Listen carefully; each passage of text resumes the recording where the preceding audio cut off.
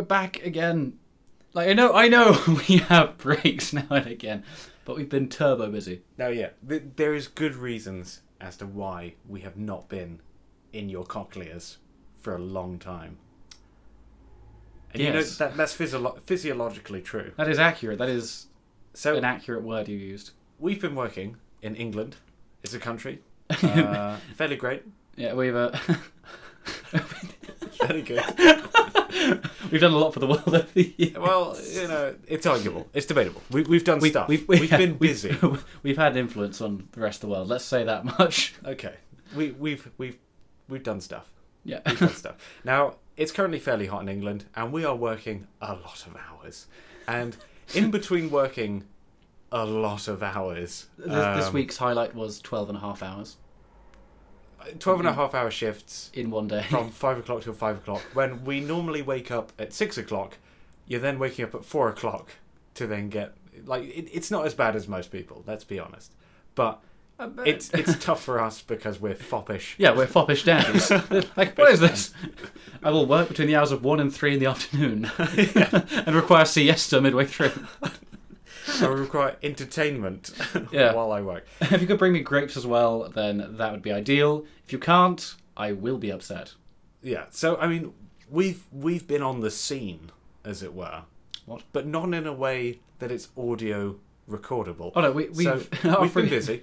Our free time has been, oh, good God, I want to die. Shall we play a quick game of Warhammer or build a thing? We've not been energized or entertaining enough to do an episode. We'll just be quiet and... I mean, we've been slaving over getting some Warhammer done. And unfortunately, we have the focus of a laser beam that's hit a diverging crystal. Yes, that is true. That's our focus. Are we rainbows? that's what you're saying here.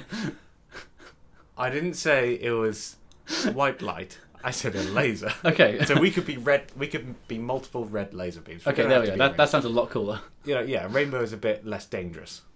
Whereas we're dangerous. Are we? We're dangerous enthusiasts. We'll walk up to you and we'll tease you if you're possibly a child. Are you saying we bully children? Maybe to make ourselves we've feel been bigger. Busy bullying children. We've been busy bullying children. It's the summer holidays. What's up, nerd? Nice school bag. Oh shit, that's his mum. Right. Yeah. Okay, so we've not been bullying children. We've been slaving away. But unfortunately, we've got the focus of many different red lasers. Yes. And we've done Titanicus. Yep. We've done not Kill Team, Necromunda. Yep. And we've dabbled in something else of a more 40k. We've dabbled in 40k. I mean, there's 40k, and we've also dabbled into another sort of region that we'll cover a little bit later in the podcast. Yep. Which may or may not have been deliberate, may or may not have been entirely planned. May have been entirely accidental. May have been, possibly. You didn't hear that from me. Right. So we have what we've decided to do with this episode. A hodgepodge. Yeah, we're doing a hodgepodge. We're just going to a lot of things have happened since we haven't done anything, so we'd like to address some of them. Are we thinking chronological order, as to when they happened? We'll discuss them. I'm thinking about big news first. What's that? The big zipper fight down in the alley. Space Marines. Oh yeah. I'm talking power suit cradling boys. Yep. There's a new codex coming out. It's out. It's out. It is out. That's how long it took us to get boatload of supplements.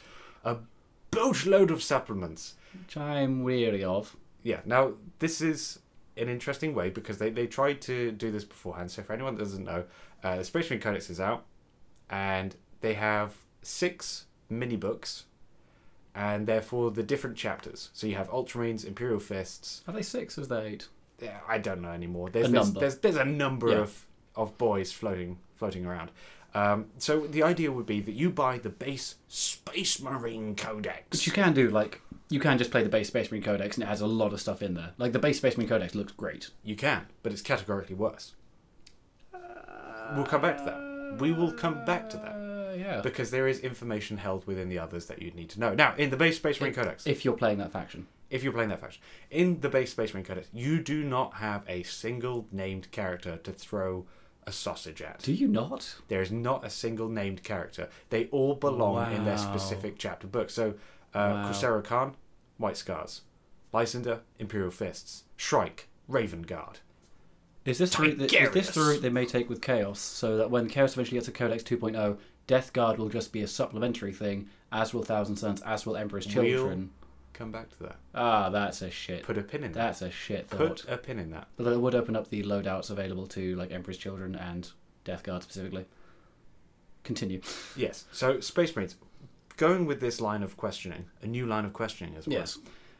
You now have to buy 2 books for your rules. And now, if you want to play that faction, lots of people have been going cuckoo, nutty, bawam, nutty, insane.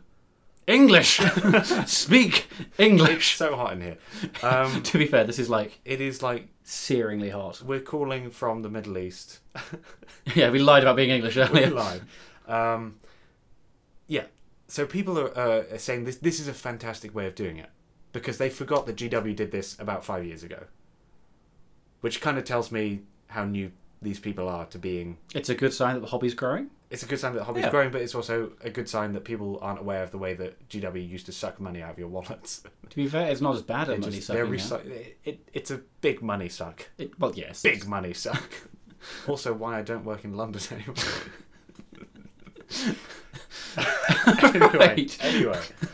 Anyway. The Space Marine Past lives Codex. aside. Yeah, Space Marine Codex. Space Marine Codex. There's a reason why he's got so much Warhammer. Yeah, Space Marine Codex. So they did this a little while ago. They made some supplements. So they did it in a less serious way. So it was used to be Space Marine Codex, and then you have the Crimson Fists. Space Marine Codex, then the Iron Hands. They made like these small supplementary codices, and this was kind of like a testing thing. And then we had Demonkin for Chaos, and you know they. That's sounding awfully 7th edition to me. That was 7th edition. Well done. You can tell by the name. Yeah. Okay, so Demonkin? yeah, What were they meant to be? They were like a mix of Khorne demons and Khorne engines and just berserkers and like fairly bashy stuff. So they gave them the generic name of Demonkin rather than anything like to do with Khorne. Yes, Right. it was an interesting decision.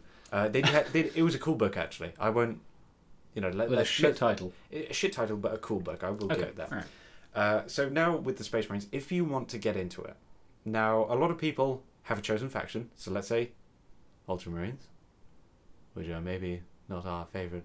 I'd say let's go with Crimson Fist because Let's they're go cool. Crimson. I don't know if they got a book. Do they have a book? Let's go with White Scars. White Scars are They cool. definitely have a book. Everyone loves White Scars. So let's say you're a big White Scars fanboy, like I used to be. You would buy the Space Marine Codex. Yeah. I was. Yeah, way back in the day. My very first paint job ever was White Scars. How was painting with white as your first? That's colour why I scheme? moved away from White Scars. I always loved them, but moved away from it. Anyway. So let's say you know what you're looking for. Fantastic. You pick up the Space Marine Codex, you pick up the White Scars. Great. Now, we haven't got our grubby little mittens on any of these supplementary books yet. Or the Space Marine. Or the Space Marine Codex. Because we don't collect Space Marines right Because we don't collect Space Marines. But as part of our research for you guys, we'll probably dabble into something at some point. now. Yes. Now, That's why we just end up buying so much separate that's shit. why we buy so much. It's purely research and not because we're just easily distracted. Yeah, it's not like we go in there and we're bamboozled by shiny, glossy objects. It's and not just as if buy the them. local store manager just gets a mirror, stands by the window, and just shines it onto a new Ooh. box, and we go, "Oh, must buy." That's definitely not New us. Aurochs? It's the elves. No, how much we love Elves. elves. Now, anyway, back to the Space Marines.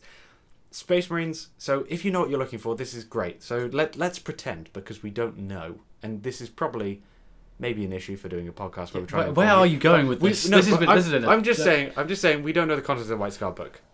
We don't know. And What is your point here, then? No. My point Could you get that? is if you buy the White Scars and you know what you're doing, you know what you're talking about, you know who Yes. you are, Yeah, we've covered that numerous times. you visualise this book before you purchase it. If you buy it, yes, then what? And then you decide, hang about, actually I quite like the look of those Imperial Fists. Yes. Well, now you've got to buy that. Yes. Actually, for this game, it's a theme game. All my friends want me to play as the Ultras. What you're saying is I'm not that gonna it's a play bit the more Ultras, guys. expensive. It's a lot more expensive. Yes. I began with that. It's a lot more expensive. I began with that comment, Henry. Yeah. Thank you for walking down this garden path. No, Wasted time. I had to hold your hand and walk you down the path because people are saying that this is great. I can see where they're coming from in that. Yeah, it's your faction underneath a magnifying glass, but unless Yes. you know what that magnifying glass is looking at, you're basically buying porn. No, get out! But It's so hot in here. it's disturbingly hot. Like because don't judge him, ladies and because gentlemen. England is like a land of strange weather. Yeah. Above 25 degrees, and our brains just stop working. Yeah. It just happens. And below about 10, the same thing sort of The happens. same thing sort of happens, but only if you're wet. That's that's a separate concern. Now, Space Marines, they're out. They're randy. They're big. They're talking. They're happening. Okay, the Space Marine Codex, to cut this short, like we got a whole bunch of previews of their traits. Yeah. And I was initially a bit upset because I saw that it's the Iron Hands. They used to have a 6+ feel no pain. They still have a 6+ feel no pain, except now they have a 5+ Overwatch, and also all their vehicle wounds count as double for the purpose of vehicle damage tables.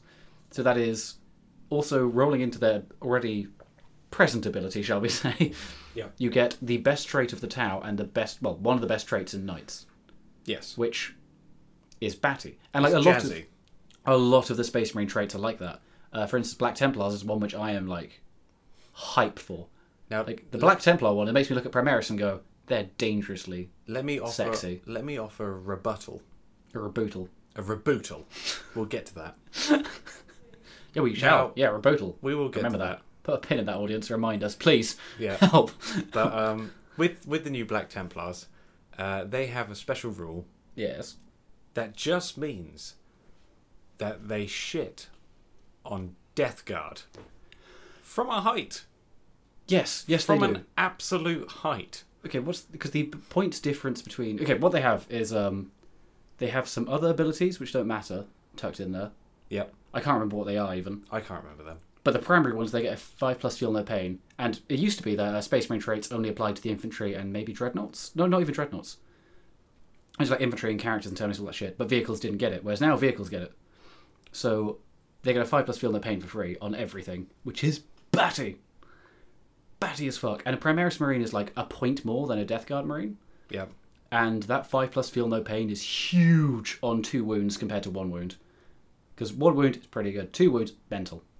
Yeah, because it means damage 2 is now statistically not going to kill you. Which is big. Whereas the Death Guard guy is statistically always dead. Mollywomp.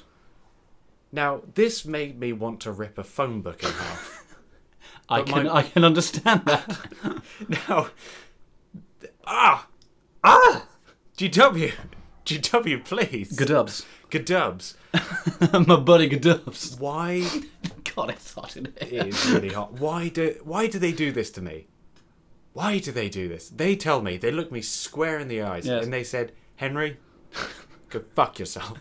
That's what they said. Pretty Because much. I looked at them with innocence in my eyes. I said, please, very politely, I've never been upset about this. No, you- Please, could Great Unclean Ones be toughness 8? Because if for anyone that doesn't know, a Great Unclean One is a giant mass of demon flesh that is meant to be tough as all hell, and they do not fear death. They're immune to pain. They're immune to damage, semi-immune to damage. They're meant to be fucking tough. They're also quite fat. They're also pretty darn fat, to the point where if you stab them, you have literally no chance of killing them because they're that huge. Oh It'd yeah, take like, you all how big day. a sword would you need to stab a great and clean one into the vital A organs? Wraith Titan Knight size sword. Pretty much. Yeah, it's a big one. Yeah. And they've got a big one. That's You why they're spat in my eye. that's why they're on their knees. That's why they're on their knees. Because you spat in my eye. Yeah. You're some distance away as well. This is an impressive... Yeah. Thank you for that. Get on topic. Yeah. It was just deliberate. It wasn't like I was going to lean over. Just you disgusted me. I'm replacing you on the next episode. Excellent. So they've just made Black Templars more tough than Death Guard. Now, something I'd like to preface this whole discussion with is that we're not actually upset with the way that they've buffed Space Marines, because Fuck no. also they get a once per game ability, and they've got like a table of I think 4 or 5 abilities they can use across the game. One of them, one such being that they can move and fire heavy weapons without penalty on all their vehicles. I think... No, this is... Are you on about the Doctrines? Yeah. The Doctrines are permanent game effect. you pick one at the start of the game, then you switch it, I think, with stratagems or Okay. maybe All lead right, ability. okay. But basically the doctrines, they're cool. They're stuff like your rapid fire weaponry is AP -1. Heavy gets AP -1, and I think vehicles don't get a penalty to move and fire. Yeah. I think you get -1 AP when in close combat with another one. I think that's the 3 doctrines. The thing which is really cool about them, though, is that they only work if your entire army is Space Marines, so no soup. And I love that going forwards, because it means they're going, yes, soup is better, but we're going to give you a bonus if you're not souping. Yeah. Which is really nice to see. But like the way that they've... also with the Space Marines, their traits all being now kind of bonkers, well, they were really kind of shit before. So this bit helping them out a lot. It's also increasing the complexity of the game in a not too absurd way. It's not like it's making the game suddenly wilder complex. No, it's just going, okay, we're just giving them a bit more stuff, so it's not too much more complicated, but they're more interesting to play now. And just going forward, I like seeing that happening in other codices. Like, this is a good starting point for the next generation of codexes, which is lovely. But the caveat to all of this is Chaos Space Marines Codex 2.0, which was a crock of shit. It was a crock of shit at the time. You mean Chaos Codex 1.5? They called it 2.0. Okay, but it's 1.5. Yes. It is 1.5. Entirely. So this is when Vigilus was coming about, and they had this sort of second revival of Chaos, and they had Abaddon come out, and the Lord Discordant, and a few other models. They sort of released a few extra rules in the new Space Marine troop kit. Yeah. But what's weird about it is that, it wasn't a proper codex release, which is very strange. So therefore... It was the old codex with points updated, changed from chapter approved, and then the new units which were brought in with Vigilus Ablaze into it as well. That was the new book. And you go, well, fair enough. I mean, obviously you had to get a new Chaos Space Marine Codex for the launch of Abaddon. We needed that to happen. And to be fair, Space Marines couldn't have had a similar kind of thing, because they didn't have anything in Vigilus... Oh, fuck, wait, hang on. Fuckers. Absolute fuckers. Yes, so... It's a nice quality of life change for Space Marine players. It's something that I'm not 100% keen on. What? The way that they're introducing more rules to help Space Marines catch up. So, for example, we also have that +1 attack whenever they're charged. Oh, the Shock Assault. Shock Assault, yeah, thank you. That affects Chaos as well, though. It affects Chaos as well, yes. But they're buffing Space Marines and Chaos Space Marines by sort of releasing these very widespread overarching rules. Yeah. And it's kind of them saying, there's a bit of a problem with Space Marines, but the way that we're going to address that is we're going to give them more rules. Well, whereas back in the old days, where the game was not at all balanced, but well, it definitely wasn't. It definitely wasn't balanced. It never has been. It never will be. We don't have a problem with that. But the way that they used to try and fix units is by adjusting their points values and adjusting their sort of utility. Whereas now, it's a bit more of these overarching rules, because part of the problem with just releasing brand new overarching rules to the Shock Assault, where every Space Marine unit, Chaos or Loyalist, Dude in power armor gets +1 attack if they charge or were charged or performed a heroic intervention. Yes. Now, that's fairly interesting, but let's compare the power level of that on Space Marine Tactical Marines. Yes. Who are just standard, hitting on 3s, strength 4, 1 attack each, no AP. Yeah. Compare that to Blight Lord Terminators, who are going to be strength 6 or strength 7, possibly strength 8, possibly AP -4, possibly 4 damage a guy. The value is kind of weird, and I think what they're going to end up doing is they're going to end up imbalancing the game in just other ways. So Terminators will suddenly get better, which is fantastic, but Blight Lord Terminators is the best. The thing is, though, is Terminators weren't great to begin with. No. Still aren't. Still aren't. Power armored individuals don't tend to turn up in competitive lists. In that, if you want infantry and you're running Loyalist, you run Guard. Yeah. If you want infantry and you're running Chaos, you probably run Cultists. Even at 5 points compared to 4 points, because 4 points for basic infantry would be fucking overpowered, wouldn't it? Only Loyalists can have that. No betterness here. Yeah. Because power armor's just been generally too overcosted this edition. So giving power armor more ways of being valuable is good to me. I appreciate that. Yeah, I mean, it's fair enough, but also what I'm trying to get at is I'm fearful that they're going to nerf my Blight Lord Terminators. That's because, I mean, they're already sort of semi-comparable to Mortarion, and if they buff them and then they're going to go, hang on a minute, that unit's really strong. It's no, but I like that unit. I Please don't touch think it. the Blight Lord Terminators are still good enough though. Yeah, but In a strictly competitive sense. they're okay. Yeah. Yeah. So Space Marines are getting new stuff. Hey, that's great. So there's new models coming. Yeah, with the Codex. There's the new like super tactical squad of super tactics, which I actually quite like the look of because they have some cool stuff and they do weird things in the rules and that's all fine.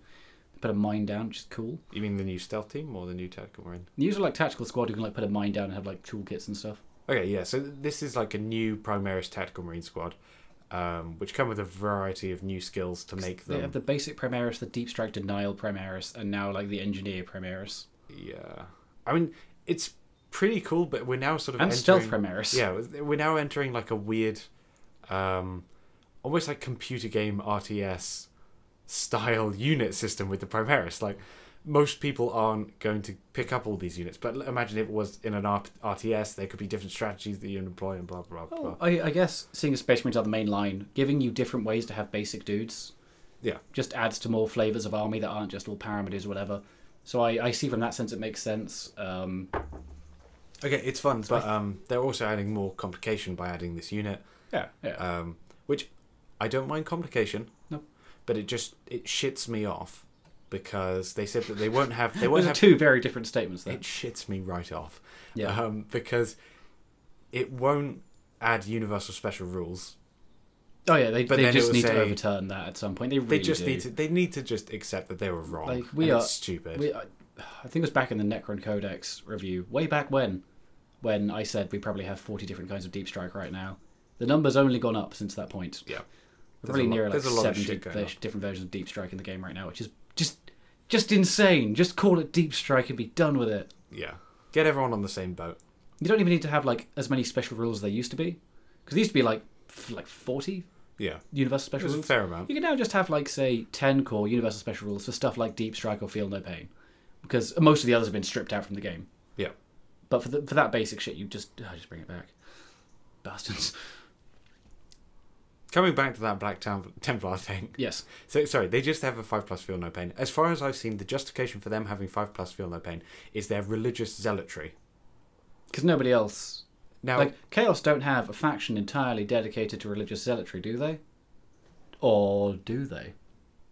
Of course they don't. No. Because their gods are made up. Yeah. Who would fanatically believe now, in... we come from a time, an age past, where the Emperor is very much a dude that sits atop the throne, possibly dead, possibly not, doesn't really intervene with mortal lives, however the mortals all wish that he would. He's off battling demons in warp with his mind. Yes. That's like what we grew up with. And the Chaos... Did we even have like strict stuff saying he's battling demons in his mind? We never even had that. Yeah, we had more of a... He's possibly just a husk. Yeah, like, there's a very real possibility back in the day that the Emperor wasn't even doing anything. Yeah. He was just a symbol.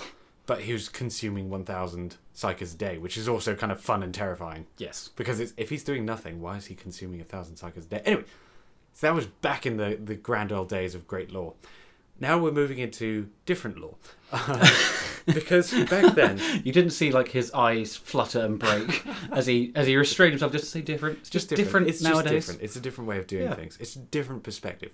Now, back in our days, the Chaos Gods were real, they were powerful, they imbued their dudes with insane gifts. So, number one, demon weapons. Demon weapons used to be a magnificent thing that would make a Chaos Lord truly one of the greatest combat beasts in the game. Right, and demon princes used to be truly fucking terrifying because not only were they, you know, like nowadays they're sort of this fluttery object that can do a bit of damage and they're a bit tough, but you've got to keep them safe. They're generally good at everything. Yeah, but you've got to keep them safe. Yeah, you can't just fly them out. Back in the day, it was like, no, this dude is made of warp energy and he's a fucking demon. Have you tried to kill a demon before? Most people can't do it. Surprise, surprise. That's why we have the Grey Knights, because most people can't kill fucking demons. Now, the thing back in the day is that it felt that the whole temptations of Chaos were real. Because, like, yeah, the Imperium shit, and Chaos offers you very real power. Yeah. Whereas, if you can get it. Whereas nowadays, like, they're pretty much the same with stuff like demon weapons going. Because, and I guarantee you, I think I've had this complaint before, but I still fucking want to complain about it. Demon weapons have disappeared in 8th edition because loyalists don't get them. They disappeared in, like, 6th. Did they?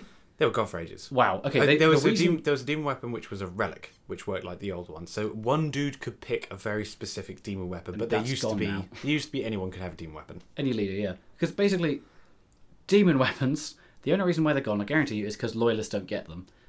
Because they were really powerful and made your Chaos Lord somebody who could deck a squad of basically most things. Yeah. So this was a gift bestowed to them by their gods. Yeah. Or they killed another dude that had it, and the Chaos Gods were just like... Or they found it somewhere terrifying.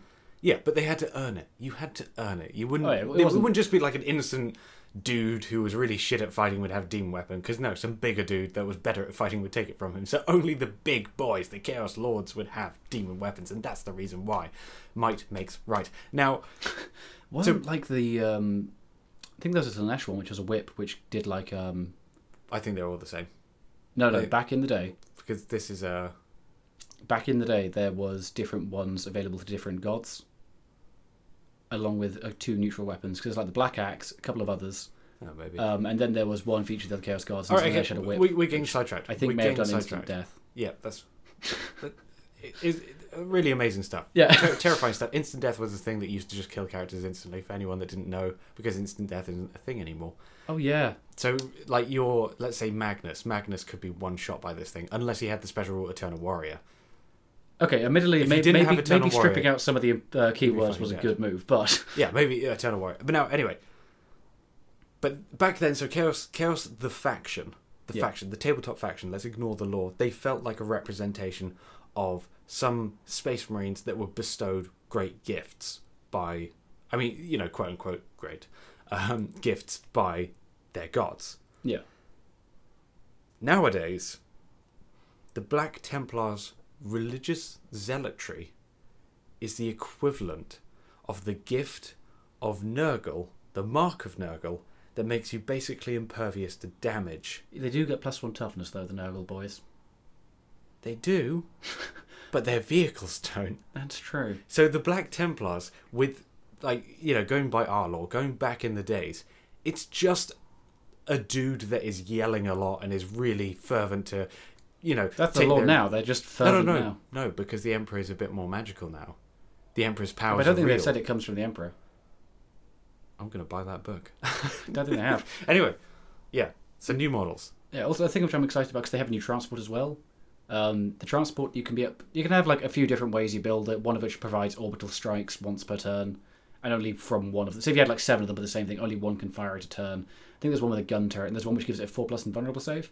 Yeah. And the thing which I'm sort of excited about and a little bit scared of is how much that costs. Because if it doesn't cost too much, you get a bunch of them. I think they can only transport 6 dudes. That doesn't matter. You get a bunch of them, a bunch of infantry squads who are Black Templar, and then you suddenly have a vehicle which moves probably fairly quickly because it's hovercraft, with a 4+ invulnerable save and a 5+ feel no pain. Yeah. And a bunch of them. Like you can just go touch everything. They're pretty darn cheap. Yeah, it's going to be pretty darn cheap. So they could be a really messy unit for just getting in your way. Yeah, well, I don't know what the transport's called. I want to call it something. The hover carrier. Yeah, a repulsor transport vehicle. It's basically like the Primaris Rhino. Yeah. So the way that Primaris work is they take all the Space Marine vehicles and then they just make it hovering. Also, anyone who at this stage wants to say... Well, okay, when Primaris first started coming out, Games Workshop said, we're not replacing normal Space Marines, we're not. We'd never do that. Yeah. And then everyone nowadays saying, they're not replacing them. I was like, they are. They're doing it gently and in such a way as not to piss off the fans. But they are... They now have an equivalent Rhino. They now have an equivalent Predator, which we'll speak about in a moment. And they have the original Repulsor. They have Dreadnought equivalents. A lot of the leaders, the characters now going towards being Primaris. Yeah, Marnius Calgar. Yeah. Targaryen. Who is now better than Araman. He also gets to re-roll all of his cast rolls. Oh, God. Yes. Okay, so going back to when we were first in the hobby, all powers came from the warp. Still the case. Still the case. But back then, Perils of the Warp wasn't just this kind of game mechanic. It wasn't take D3 mortal wounds. Yeah, you could die. You could just instantly just get fucked. Yeah. And that's because Psychers used to be drawing on the power of the warp, but it was always very specifically specified, like, this is a really fucking dangerous thing to do. Like, you are opening your mind to demons, and which is just insane. You being a Psyker, makes you extremely attractive demons to try and kill. Yeah, you're like a bright beacon in the dark, I think is how it used to be described. Pretty much, yeah. Like, all the other souls barely are, like, flicker. Yeah. Whereas a Psyker is this gleaming... burning beacon to all demons that they want to consume your soul. Now, going to the chaos side of it, that's still true.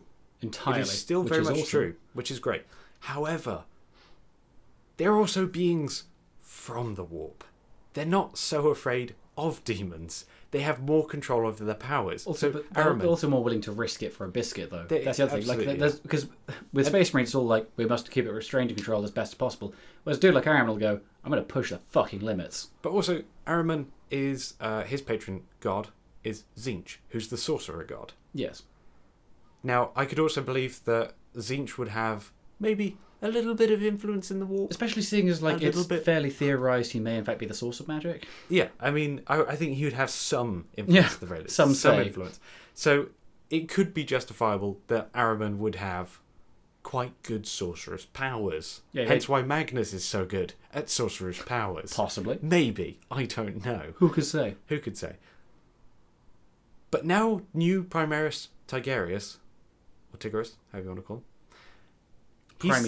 Primey T. He is now better at casting powers than Ahriman. And Ahriman is meant to be the best of the Chaos Psychers. Yeah. And it's like, you really... Like, I'm sorry, whoever writes the Loyalist books has just the biggest boner on. Yes. For shitting... Like, just... Like, there's Chaos. Chaos is a level. Chaos is, let's say, 6 meter on a depth chart. This dude has a massive boner on for going from 6.01. Yeah. So they're only just ahead of Chaos, but it's like, we're still better than you. It's, go fuck yourself, good sir. Give me powerful, sorcerous, trickstery like, Chaos. For individual fun Chaos shit. are meant to be more powerful, in terms of like the bigger boys. Yeah. But the law is basically, or was, that the bigger boys are bigger and scarier than you because they're probably older than most of the normal Space Marines. They've been living in the fucking warp, which, by the way, Space Marine training, no doubt, is very intense. Living in the warp is pretty fucking metal. It's like a constant test of your skills. I mean, Abaddon is quite literally over 10,000 years old. That's not a man you fuck with. That is a man of 10,000 years of experience. That's a lot of experience. Yeah. Like, Reboot has been sleeping on this bitch. You know what I'm saying? And some of them are wielding demon weapons, which are absurdly powerful nonsense things. Not as many as they used to. Not as many as these people. They've just disappeared from the world. Now they've changed them for big axes. Yes, of course. But yeah, so it's something like, Ahriman's a bit weaker. Go fuck yourself. Yeah, so it's just pipping at the post, because Tigerius has these special rules, like he gets +1 to his casts, he gets to reroll. Well, +1 they both share. Okay. Cast 3, deny 3, they both have. Yeah. Albeit, Tigerius has, reroll all of his spell rolls. Yeah. Warp rolls. Because, why the fuck not? Because he's an Ultramarine. Because he's blue. Ahriman's also blue, but it's the wrong shade of blue. Wrong blue. As we all know, different colours are wrong. Now, with Space Marines. Yeah. Now, as said, he's also like 20 or 30 points cheaper, though. Yeah. And I think he's got better base stats other than his movement. I don't think that's like with the disc factored in either. No, I'm saying with the disc he moves further. Ahriman moves further. Oh yeah, but I think the disc makes him quite a lot more expensive though. Okay, but yeah, I'm just saying Tigerius' stat line is just better than his otherwise. Yeah. Because he's Primaris, because he's a big boy. Oh, he's also got a better weapon as well. That gives him +3 to his strength or something. Cool. Okay, I don't mind but going back in the old days, I don't mind Tigerius being a bit more of beat stick. Yeah, because he bitch-slapped Tyranids. Yeah, and also because he's still a Space Marine in Terminator armor, or back in the days he was in Terminator armor. I don't know what he's in now. Primaris, Chugaloo. Gravis armor, yeah, something like that. Whereas Ahriman was always about the spells. He was never about, I'm going to get in there and stab someone. It was more like, no, I'm going to fly around shooting lightning out my hands. Fuck up your day from a distance. And to be fair, that's the right way to do it. That is the right way to do it. One way's a lot more metal, though. One way's a lot more metal, but if I could be flying around on a disc shooting lightning at people, I would be. That's true, but back in the day, he wasn't on a disc. Yeah, that's true. The disc is the game changer. Now, yeah. We've also got the new Primaris Dreadnought, which is meant to be a scout stealth Dreadnought. Okay, my initial thing was I'm a bit upset because as Tau, they've stolen my thing. And you're talking about? The Ghost Keel. Like, we had a really cool, unique thing, which was a stealth big walker thing. He was a big walker. It's a big walker. It's big. Stealth is a bit of a stretch of my imagination. Yeah, but they have hyper advanced technology to camo it and hide it from sensors, all that sort of shit. But that was a unique thing we had, which wasn't really anywhere else. Like, that's cool. And they're like, Space Marines have it, fuck you. Admittedly, it's only the infiltration part, but I'm still upset. It's still kind of going into that realm of scout walkers. Yeah. Which, like, it's a dangerous line to toe, because once Space Marines have it, are they going to put it to other people? Are Guard going to get it? Well, Guard do have it. I mean, they've got Scout Sentinels, yeah. But they've been a key part of Guard, and they're awesome. Whereas this new thing, this has, one of the most awesome things I've seen in a while on a Space Marine model, and one of the dumbest. Yep. So, the thing we both love yes, is that it's got a giant power gauntlet, but it also has a hip-mounted heavy bolter pistol. as in it's in a holster. Yeah. It's in a fucking holster. I don't think it's in a holster. I think it's just, like, grabbed to the side.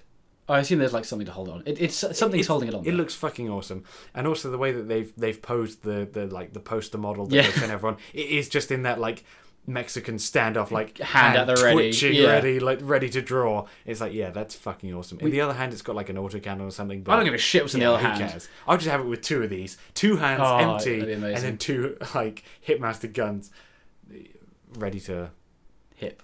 ready to. I think one of my favourite things about this, though, is that they've got specifically in the rules that when it's within 3 inches, it counts as pistol 3. So it means that if you're in close combat, you can fire this thing as a pistol. It's like, yes! Yeah, it's really fun. That's amazing! I do like it a lot. It's fantastic. Now to the part we don't have a lot of love for. It's Baby Carrier Mark II. It's like okay. I know what they're trying for here. I know what they're trying for. Okay, it's the Space Marine in a little cage, poking his little face out, going, "Hello, I'm in control of this thing." That's the bit which we're complaining about. Imagine the sarcophagus of the Dreadnought. Yes, it's just open from the front, and it's just a dude in there with like joysticks, and then like a small like safety roll cage in more front than of him anything in case else. it falls over, he doesn't fall out. But yeah.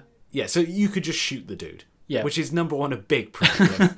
Yeah, the Armoured Walker having the pilot wildly exposed is bad. I know what they're trying to go for. They're trying to go for like the cool sort of mech feel, which kind of you could work if it was done very differently though. The best approximation to this thing is the walkers from The Matrix 3. Yes, yeah. It's basically that. And that also didn't make a lot of sense. But they were a lot cooler. But they were cool. Whereas in this setting, having an exposed pilot, back in the Matrix days, back in the early 2000s, the robots that these walkers fight don't have guns for some reason. They're hyper advanced, but they decided to not have guns. Like they're literally flying metal balls. Maybe it was inefficient. Maybe guns were inefficient compared to just throwing billions of robotic lives away. Okay, but that's why you can have exposed cockpits, and it doesn't work out entirely. It was also stylized in such a way that it fit with the rest of the film. Yeah, we're not defending the Matrix so much. No. But no. Oh fuck! I forgot what I was going to say now. Yeah, but with this guy, where it's just his exposed Primaris dude like wedged in there. Like number one, he looks like a complete nerd. Okay, but also you compare it to two of there's two other things I can think of immediately that have this same thing in 40k. Number one, the baby carrier. Yeah, the actual baby carrier, which is terrible. Absolutely terrible. Yeah, like it's not too bad if you didn't have the baby carrier on the front. It's still kind of off and doesn't feel too 40k. And it's just an oddly proportioned mech. It's really weird. But you then have a Terminator just standing there derpily on the front with a little thing around his stomach. It's being just a baby carrier. It's not a Terminator. It's just a random dude. No, it's just strapped up to the top of it. I think it's like the Grey Knight Terminator equivalent armor. Are they not? No, I swear they are. It's just a random Grey Knight dude. Okay. If it was a Terminator, that'd be ridiculous. Like that would be even better because it'd be even worse. I think it is Terminator. It's not. It's not. You can look at it. Random dude. You can look at it. It's not. We have the internet. No, we're not doing it in the podcast. I'll prove it. Yeah, but it's after not the podcast. You're wrong. I am right. We'll wager Believe on me, it. audience. We'll wager on now, the other where this does work, because there is an example in 40k where this really works. What is it, Henry? You know it. It's the Penitent engine. Yes. Which is quite literally just stolen from Matrix. Yeah, that's basically... It looks exactly the same as the Walker from the Matrix, which is a cool Walker. Minus the guns, though. To be fair, they minus the guns, put on flamethrowers and buzzsaws. Yeah. Awesome. Well done. They then took away a lot more of the protective stuff, so it's just a woman, it's plugged a naked in. dude. I think it's a man as well. I think it's a woman. It would make sense with Sisters of Battle. I'm Yeah, not gonna it would lie. make sense because it is Sisters of Battle. But they're plugged in like a horrific way where you see like a bunch of wires going into their skin, etc. And they're positioned right in the front with nothing to protect them other than their belief. And Which is fucking awesome because the Sisters of Battle, by the way, they're crazy. They're fucking mental. Crazy chicks. Yeah. And that just ties in so well with them. And it says a lot about their faction. And it also shows... It also, while they're plugged in there, they have the constant images of like guilt and like all the things they've done wrong to put them in the Pentagon engine running through their mind due to the way it's wired up. Yeah. Like it's specifically kind of a torture device to make them charge into battle with Yeah. the aim of dying. To make them suicidal. So like the fact they're put on the front and ready to die, yeah. Are you saying that doesn't make sense? No, but it doesn't really have to. This is the Catholic Church in space with like this is like 1600s Catholic Church. This On is like steroids. This is like the Spanish Inquisition on steroids. steroids of madness. So it fucking works. It's amazing on the Pentagon engine, and I want to see what they do with the new one because I am so hyped for that. I'm not sure it's going to have the same suicide feel because I think that might get some backlash in this day and age. I it's hope different. I hope they keep it creepy and awesome. If the new Pentagon engine is bad, I'm going to be very upset. So All the other Sisters of Battle was awesome. Anyway, yeah. Sorry. With the Scout Dreadnought. Also, another thing that I really hate about it is once again, Primaris prove that the guy that's writing for them doesn't really care about the lore. Okay, to be fair, I think that what happens is the model is designed, then other people have to take on what is there. Okay, but definitely the Primaris whoever's line. designing the models Has no idea. should be given like the crib notes for 40k. Like, this is what we do, this is how we do it, this is what this faction is. So, for example, the Dreadnoughts. Back in the old days. No, even nowadays, because the Redemptor works this way. Even nowadays, because the Redemptor works this way, is that the pilot has to be near death and then plugged in. Not sure about the Redemptor. Let's just stick with regular dead. Oh no, I've read about Redemptors. No, I don't know if they have to be near death. no, but that's what I was going to say. I'm pretty sure Redemptors, it's just they put a healthy Space Marine in and it uses them like a battery and it drains their life force yeah, while but they I think pilot the they're Redemptor. plugged in. It's a fairly permanent just deal. They come can't back- step back out again like some kind of fucking walker. Yeah, come back to the Dreadnought. Yes. The standard Dreadnought is a sarcophagus. That's what it is. It's literally a dude that is going to die, but he's such a hero of the Space Marines, or he's done such heroic deeds that he is worthy of saving. He's just a bamf. He's just about. But back in the old days, it was so fucking cool. Like, it really was, because to be interred in a Dreadnought meant something, and the Dreadnought pilots could live for years and years and years, and they basically put them to sleep for sometimes. So like Bjorn, the oldest loyalist Space Marine alive. It spends most of his time in cryosleep, and then they bring him out for like major events, but also to be a counsel. Yeah, because these guys are wise as fuck. This also made Chaos Dreadnoughts really fucking cool back in the day, before we have Hellbrutes, which is just like demon To be blades. fair, Chaos Dreadnoughts were always insane. No, but I'm saying like what they were is because they were Space Marines who were like kept and basically put through as much agony as possible to make them crazier. Like their own Dreadnoughts were kind of torture devices. Yeah. And the sarcophagi were also like built to hurt them and be like ruin their brains, etc. Which is all kinds of awesome. Not in the Space Marine ones, but anyway. No, not the Space Marines, no. But Yeah, so it was your last, chance of life, and it was meant to be they would die without the Dreadnought. Now, the Redemptor is the opposite, where the without the Redemptor... sarcophagus. Because they could be kept in the sarcophagus outside of the Dreadnought, couldn't they? While the Dreadnought was undergoing repairs. The Dreadnought is the sarcophagus. Like, the whole thing. Like, I don't think there's, sure, there's probably a chamber that comes out. I don't know, I'm not a Dreadnought repair man. But anyway... I've been a Dreadnought repair man. The Redemptor... The Redemptor uses Primaris as batteries. Pretty much. And it's quite cool, but it doesn't quite work the way I'd like it to, where kind of Primaris life is meant to be pretty darn cheap. Which is also weird because they're extremely expensive to produce and all this sort of stuff, but they're cheaper than Space Marines somehow. I don't know, they don't really get the lore, there's not really much meaning behind it. Anyway, they're fairly cool models. Let's just get on with it. Yeah. So the Redemptor uses them like a battery. However, this Scout one, they're not even piped in by the look of it. It looks like they're just sitting in there with joysticks. Which has made every other Dreadnought design just dumb. Because, hang on, because before it was, you need to be in a sarcophagus, otherwise it don't work, or in the case of the Redemptor, you need to be plugged in and you'll die. This one goes, you're all idiots. You can just pilot these things without dying. Yeah, but back in the old days, let's ignore the Redemptor, because the Redemptor changed the game. If you look at Space Marines and the setting and everything, it's so brilliant, because it's so metal, because it's saying if you go on life support, the only life support we have is a giant weapon of war. That's why it works so fucking sadly, well. our chapter master's become a vegetable. We'll inter him in a fucking great big metallic walker where he'll suplex things until his dying day, where he cannot be stopped, and if we piss him off, he'll crush us. The syphilis has driven him insane. We're putting him Can't in a stop him, dreadnought. But we'll put chains on it, and that'll work out. Yeah. Also, that's the other thing with Chaos Dreadnoughts, is because some of them were, people who, been in there for however long, but then the chapter turned traitorous, you may still have loyalist Dreadnoughts. Yeah. But then they just go well, we're taking out the sarcophagus, and we're going to amp you up to, all the most terrifying shit we can, keep you like that in a part of the war where, 100 years passes, and then throw you out into battle while you're truly insane and hate everything.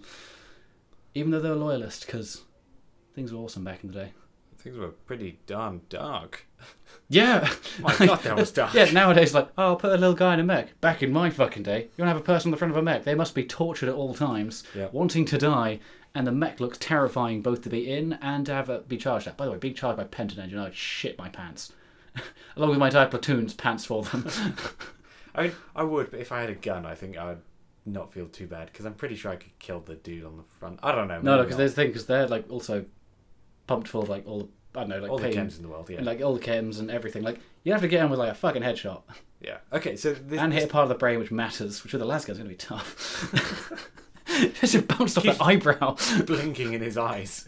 Blind him! Blind him! Nah. That's why the Imperial Guard are such good shots. That's why they put flamethrowers on them. Because they aim for all the eyes. You don't have to see with the flamethrower. Where we're going, you don't need eyes to see. Yeah. A reference to a good film.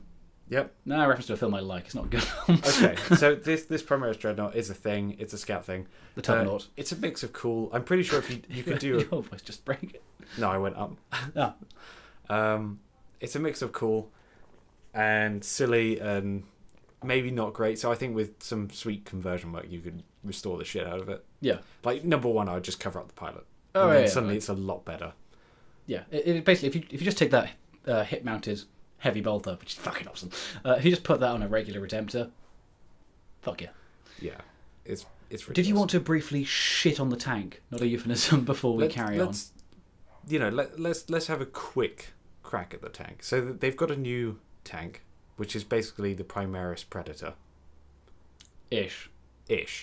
Now, let's not go into too much detail about it, because we might discuss this at some point in the future, because there is so much going on with this model.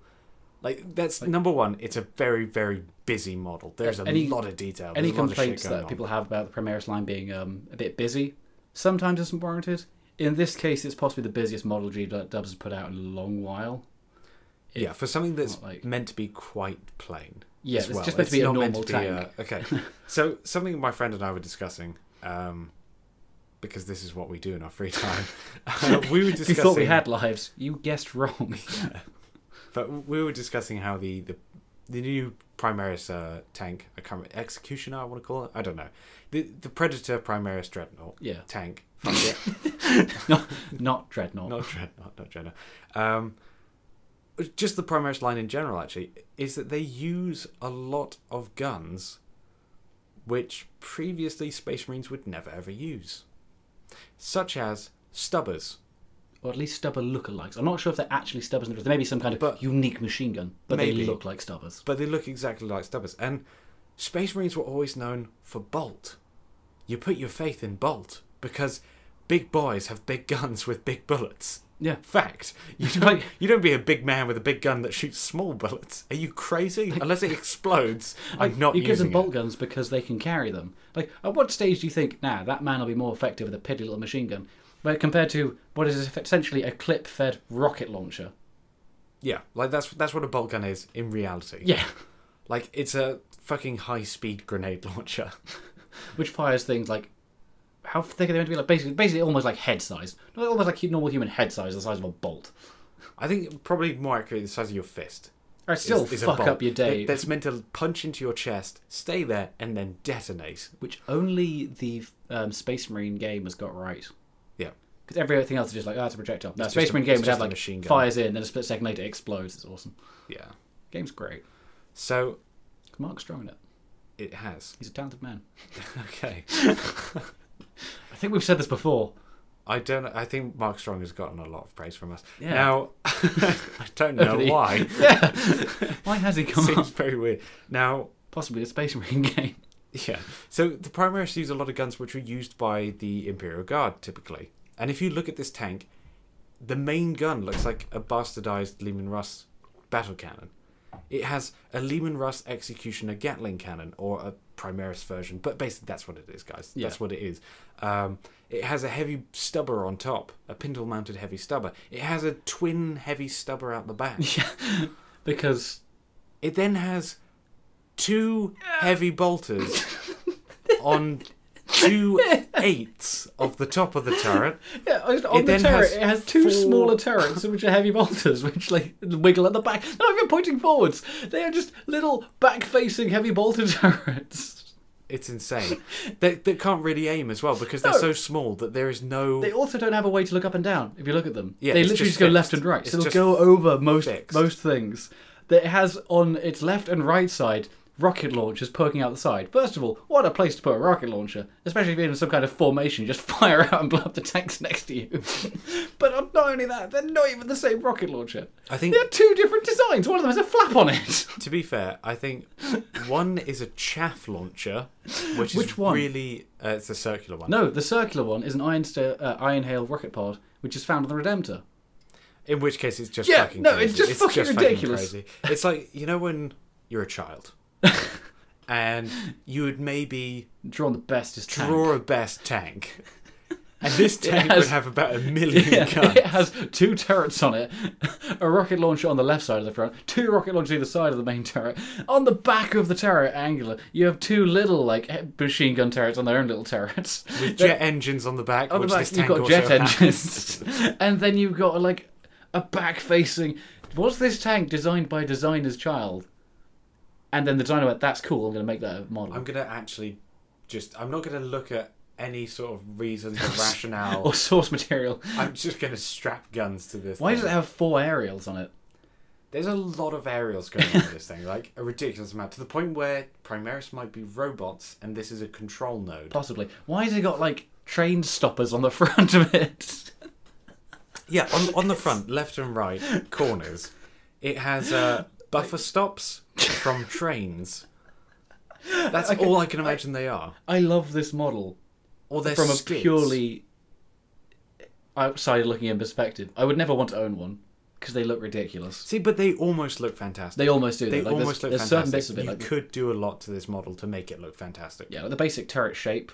It's awesome. It's randy. Yeah, It is randy. But then there's a bajillion guns on it, like which is the trouble. You'd have to look at the kit, and maybe if the kit you could just put flaps on everything, so you put plasticard flats on it to get rid of the gun. I would do that. quite a lot of the. I'm making a sweeping gesture with my Yeah. left hand. But there's a lot of the pictures online on their store when there's people, specifically when they don't have the Space Marine poking out the top with a heavy stubber. Pintle-mounted stubber. Yeah, when that's not there, it does look quite a lot better. And I reckon does if you look a just lot better. take a couple more things, it'll look pretty great. Yeah, to be less fair to it. antenna, less fucking random missile pods all over it. Less Mismatching missile pods. mismatching missile pods, which would just drive me nutty. Yeah. So that's that in a nutshell. As far as I'm aware. Yeah, I think Now- that's most of what we want to say about the Kate Space Marine stuff. That it's rules, great going forwards, great sign of what 40k is going to develop into. Shit for chaos, because Yeah, shit for chaos, but that's always the case. yeah, So we're positive about this. Mostly positive, some of it's perhaps a little bit negative. Reboot Gilliman. yes. Gilliman. I've also got a silly topic after this, which is not related to anything else, but I thought of it the other day. We'll quickly, Okay. tangentially related to Space Gilliman. Marine. Anyway, Gilliman. They've done something really awesome with him. Yep. So we were talking to the local store manager, as we always do. Yeah, he comes up a lot. This is a great man. He is an Ultramarines collector. Yeah. He is a faction Ultramarines man. To be fair, I don't really know of any other local ones. I think they've been burnt. They've been burnt slowly over time. So he loves Ultramarines. He loves all things Ultramarines. He wants them to be good boys. Now, we got to talking about not Minus Karga, Reboot Gilliman. They're interchangeable for me. And they've changed him so that he no longer gives the rerolls to wound. Because previously, everything within 6 of him would have reroll to hit, reroll to wound. They still have reroll to hit, Yeah. they don't have reroll to wound. So the way that people would play Reboot Gilliman is they make a castle 6 inches around him full of Devastators or Razorbacks or whatever deadly weaponry you can bring to bear, and just have ridiculous amounts of rerolls and ridiculous amount of reliable damage output. Yeah. That was semi-competitive, but if you knew what you were coming up against, you could beat it quite easily. It's the kind of army which doesn't do the best competitively, but will just ruffle stomp any kind of casual. Yeah, So, it's bad for the game in that it doesn't do anything for either party. Yeah, so let's put it in terms that people can all appreciate. It's like in an RTS, say StarCraft. Let's say you're a very high professional player doing a rush. Do you mean like a rush a very strategy. professional player rather than a very high professional player? A very high professional Okay. player. Now, it's like doing a rush strategy. So you're one of the best players in the world, and this strategy is an all-in. If it works, it works. If it doesn't work, you've lost the game. Yeah. This is what this Reboot Gilliman thing is as well. And it's exactly comparable because in a casual game, if it's a massively pro player doing any sort of strategy, they're going to beat some casual dude. So this Reboot Gilliman list was a very easy one to mimic, worked with lots and lots of different units. So like I was saying, Razorbacks, Devastators, Primaris, Shooty Boys, Centurions. Hellblasters, Centurions. You could literally throw many, many different types of units in there, and it would just works. be useful. You'd just get value from it. Yeah. So naturally, we don't like that. No. Because it's kind of wonky with its balance. We want list building to be interesting and ask questions like, should I bring that, and what is good with this, rather than just most that's the optimal solution. shooting. Yeah. And with this Reboot Gilliman strategy as well, and something that we were discussing with the store manager, and he agreed with us on, is that we hate that playstyle for Reboot Gilliman. Because as much as we dislike Gilliman from a lore perspective and all this sort of stuff, he's still a Primarch. He's a Primarch. He should be getting in there, stuck in with the lads. But instead you pay for this second Emperor of humanity who just stands there and buffs things. Which is just boring. It becomes an expensive building. Yeah, imagine if Abaddon did that. Everything within 6 of him got like a 2+ invuln, and you just sit him at the back with the Obliterators. And it's like, well, It's not really Abaddon anymore, is but it? it's not Abaddon. Abaddon would be in there slicing and dicing. Yeah. And Reboot Gilliman should be looking for that same glory, because he's a glory hound, because he's an Ultramarine. But it also stuff like the store manager, like he owns Reboot Gilliman. He just stopped bringing them to games because it just wasn't fun. Yeah, and it upset other people as well, because they would just see Reboot Gilliman, have flashbacks of all the times that they've played against Reboot Gilliman, and just be like, I don't want to do this. And any bat rep which I've seen which has Reboot Gilliman, every single time it gets to the Reboot Gilliman, roll to hit, roll to wound, everyone's like, yeah, just re-roll the stuff, come on. Because it's such reliable damage and wounds and so on. It's just not fun to play against. Even if it's not the most broken thing, it's just not fun to experience. So this change, they made him cheaper as well, to accommodate for the fact he's not as powerful. Yeah. This whole change, that's really good, especially again going forward, because it means that they're willing to look at broken things and readjust how they work rather than just changing points. Yeah, reworks as opposed to adjusting points. And rework's always fantastic, because the game changes. Earlier on, you were arguing with me that back in the day, they would just change things by changing the points rather than changing how things work. Okay, no. Yeah. No. Some reworks are fantastic. Like when, for example, something is left in the dirt, or is fantastically broken, or just silly, and okay, so for example, Overwatch is a computer game, very, very popular computer game. One of the characters in the game can bring another character back from the dead as an ability. And part of the problem that Overwatch has in balancing that is, how do you possibly balance that? Because potentially that's fantastic. Because in the game of Overwatch, it's a 6v6 PvP game. If you can resurrect someone, it's kind of like 7v6 in a sense. Yeah, like you get a free death, so you can play super riskily, because you just throw a guy away who does mondo damage but then dies, but then you just resurrect him. Yeah. So it's not a risky play. And it's kind of the same thing with that Reboot Gilliman strategy, where if they had kept that reroll, hits, reroll, wounds, well, that's such a fantastic ability that how do you then work around it? And the way that they originally worked around it was just increasing his points. Yep. Which, yes, it worked. In a sense. It did work.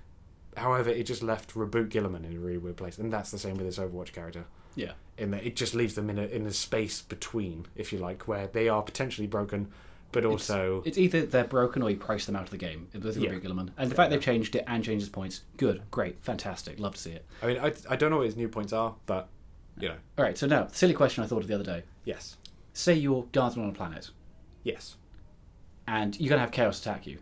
Yes. First of all, which Chaos would you most want to see? Corn. And which Space Marine faction would you want to be on your side? Actually, no, sorry. Which of the Chaos Warriors interested is which one would you want to see most, and which one would you be most afraid of? Okay, so the one I want to see most is Corn. Why Khorne? Because I would be killed pretty darn quickly. That's true. Like Slanesh and Nurgle would be reveling in my slow and painful death. Slanesh probably wouldn't be because you're probably not interesting enough.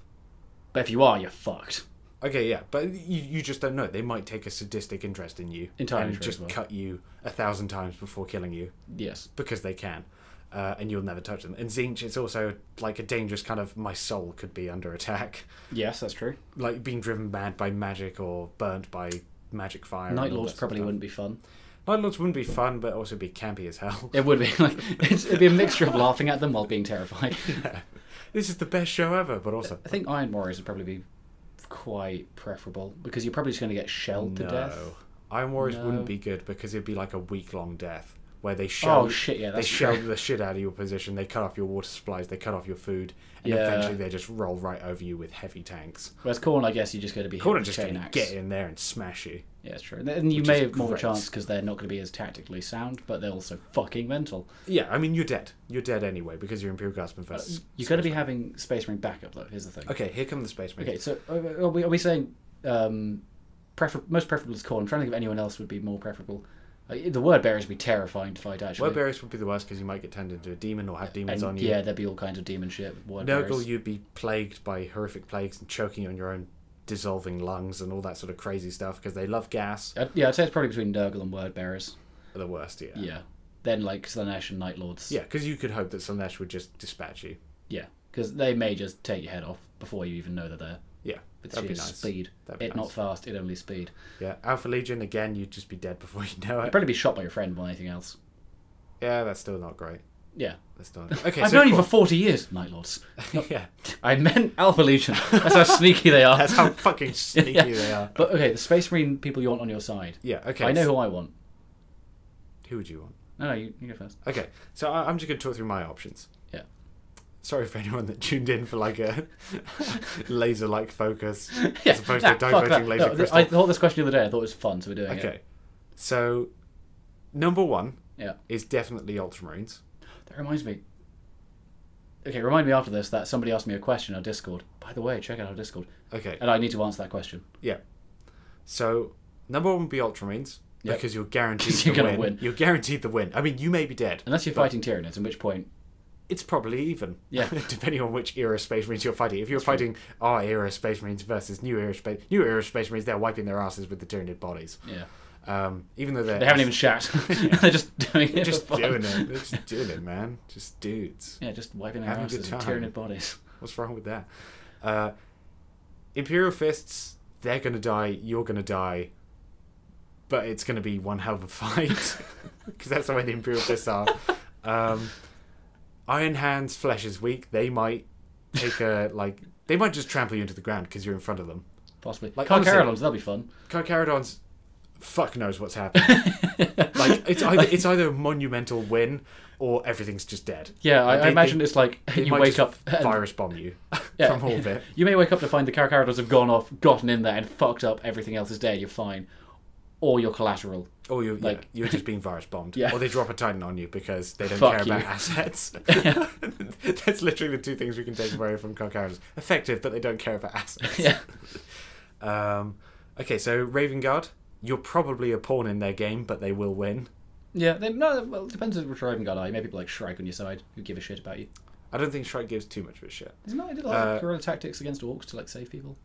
I think he was just doing that because guerrilla tactics versus orcs. To be fair, yeah. Like look, okay, there's the two ways of looking at it. Either they care about people, if they don't, it's far better. Now, yeah. Salamanders actually care about people, so they're my second They option. immediately undermine yourself.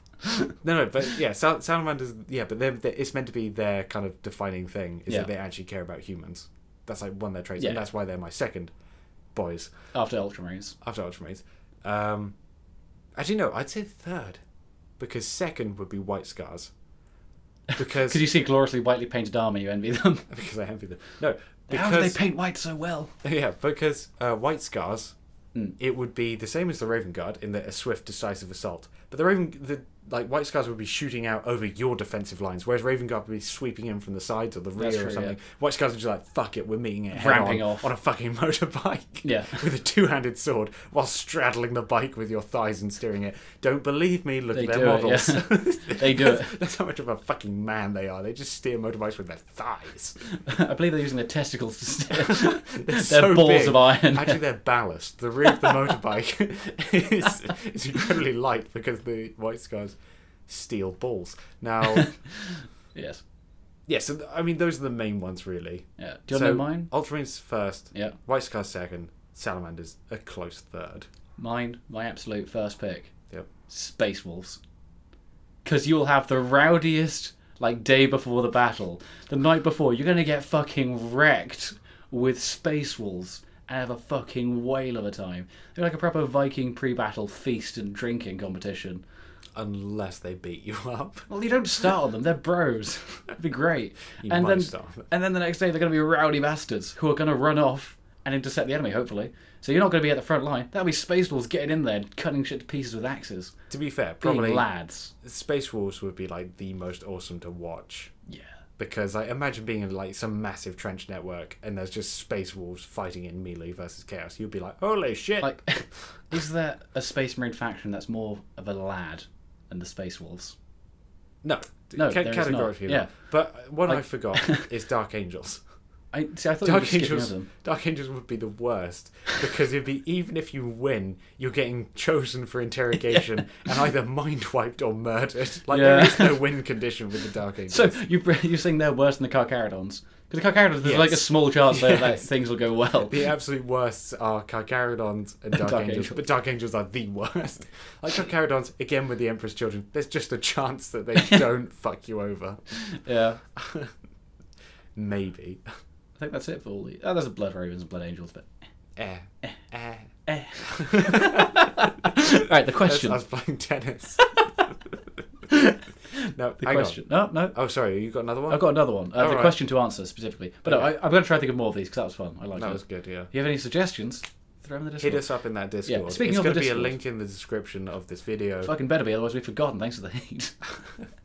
So, we have a chap in our Discord who asked me. Oh, they didn't ask me. He asked us both a question because we did some apocalypse stuff, and it was basically, oh yeah, with the new apocalypse, could you answer me why some units as they get bigger in unit size, their prices change? I was like, oh, I can explain that. If they're getting more expensive, as in like okay per the individual model. Yeah. Say 5 of them cost 5, and then 10 of them cost 12. Yeah. I can explain that. Yeah. Or if it's 5 of them cost 5 and then 10 of them cost 9, I can explain that as well. Yes. As long as it's consistent. Yes. Okay, so why would it be more if you take double the dudes? Well, it could be more expensive because stratagems will be better at affecting them. Okay, yeah. But I can also see it being cheaper in that it's making it so... Because how it works in Apocalypse is that detachments get activated at once. And if you have it be cheaper to take more dudes in 1 unit rather than 2 units, it makes it harder to fill out detachments. So having more detachments will be overall more expensive than just having more dudes. And that's an interesting question of what you want to do there. I can see both approaches working. Yep. And then the chap said, no, it does both. So I said, all right, well, I'm going to look at every unit and do the maths and work this out. I checked the first unit. It increased linearly. I think it got more expensive as it went. The second unit I looked at, in alphabetical order, of all the units in the game... immediately shags it all! Because it went from being like... I think it was... Let's say it was 5, 10, 15. From 5 to 10, it increased the price per man. Then 10 to 15, it decreased. I think it was the other way around. It decreased when you took the it medium decreased size, and then when you took the large size, it increased compared to the base value. Yeah, like so the point per model went down and then up. Which is just mad. Which makes no sense whatsoever. And I immediately just went, wow. Yeah. Fuck it. Okay, there was no thought put into any of this. Yeah. Fuck it all. They're just doing whatever. The only final thing I thought of, which I meant to check but didn't, because I got really, really paranoid, is what is the relation between the points changes and the price of the units monetarily speaking. In that, could it be if some things have unit sizes of, like with custodian, because it was custodes who I was looking at. I think you can have like 3, 5, and 10. And I was wondering, 3 to 5, is that going to be not too expensive? I can't remember exactly what it was. But basically seeing if like awkward unit sizes got were less expensive. So say if you custodian guard, you have a squad of 8. If that was less expensive per model than having a squad of 5, because that would encourage you to buy odd amounts of kits and more kits. Yeah. But I don't think G-Dubs is that smart. No. And to be fair to the I don't Apocalypse think there's team, that level of attention put into it. Apocalypse, I think, was just the victim of being rushed and not given that much resources. Because I think they tried with it. Yeah. It's an interesting game. It does what it wants to do, which is you can play Apocalypse quickly. It's still fun, but there's other releases that I've seen a lot more care. Yeah, definitely. For example, Either side. Warcry. Warcry. That was a really nice segue. I could have ruined it, but I went with it. Warcry. I could have so so hell of a easily segue. So Warcry. You've done that before, though. You've shattered my segues many a time. I've had to. I think there's been multiple times where I've been trying to segue and you just interrupted me continuously. You would look too good if I... Can't look too fucking professional in this podcast. Showing us up. We've got to keep our haphazard style. Our freelance free whip. Warcry, basically. Warcry's got a hell of a release. It's got a fantastic release. Like, they've been teasing it for a while. Because Apocalypse was like, we had a teaser trailer, and then it's out next week. Here's the kits, which the reason why you care is the kit's not anything to do with the game itself. Warcry, announced a while ago, we had a slow build-up of showing off the different kits and the different factions and rules and all that shit. Got some stuff about the lore of these factions as well, which wasn't expected, but okay. Then the actual release itself, okay, let's just compare the base Apocalypse box to the base Warcry box. Yep. Now, the base Apocalypse box has some cards, which is not a complete amount of cards. It's not a complete amount of cards for even one player, like we add, and this is a 2-player game. You need to have those cards, and then your faction cards, and then you need to have those base cards again, if you're playing with other persons. So they need to have their own box. So then they need to have their own deck of cards for that. That's two copies of cards. And if you play the same faction, you'll need another box of Apocalypse. Oh, yeah. So basically, you already need to buy a box and then 2 boxes of cards for, one for each. Potentially 2 boxes. Potentially 2 boxes cards. if you both have the same faction. You do get some dice in there, but they are specifically shit dice. They are really crude. Very crude, very rough dice. Because they have extra dice you can buy, which are Apocalypse themed, at a cost. And it's not like Games Workshop has anything against the past. For example, Titanicus has some of the fucking sexiest dice I've seen in a while in the base kit. Because it's amazing. Titanicus. Get Titanicus. Get Titanicus. Titanicus is fucking amazing. It is like the best game from a ever. gameplay point of view, from a fucking sweet ass release. Nowadays. Nowadays, yeah, but it's just so good. So fucking fucking good. It's great. It's amazing. We fucking love it. Now, you then have... What else is in there? A bunch of tokens. Yep. The rulebook. The rulebook, which was paper. Yeah. It was kind of a shitty rulebook. It's kind of an unattractive rulebook, is what I'd say. It gets the job done. It's got writing in there, but there's very few illustrations. There's very few... It's more like pictures of models as opposed to artwork. You compare it to, say, the Titanicus rulebook, which is a hardback, fantastic amount gorgeous of artwork. thing, a brilliant artwork, a bunch of lore in there. It has a fucking bookmark thing, those little like bits of ribbon, ribbon. I think it's fucking amazing. And that's it.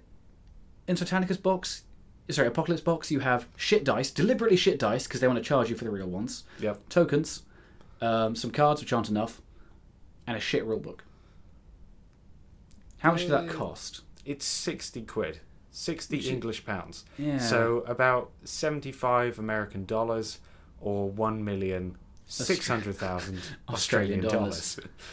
It's basically Australia's national debt is the cost. Now let's compare this to Warcry. Warcry, as it's better known. Warcry, as we called it. Now, Warcry's release is £100.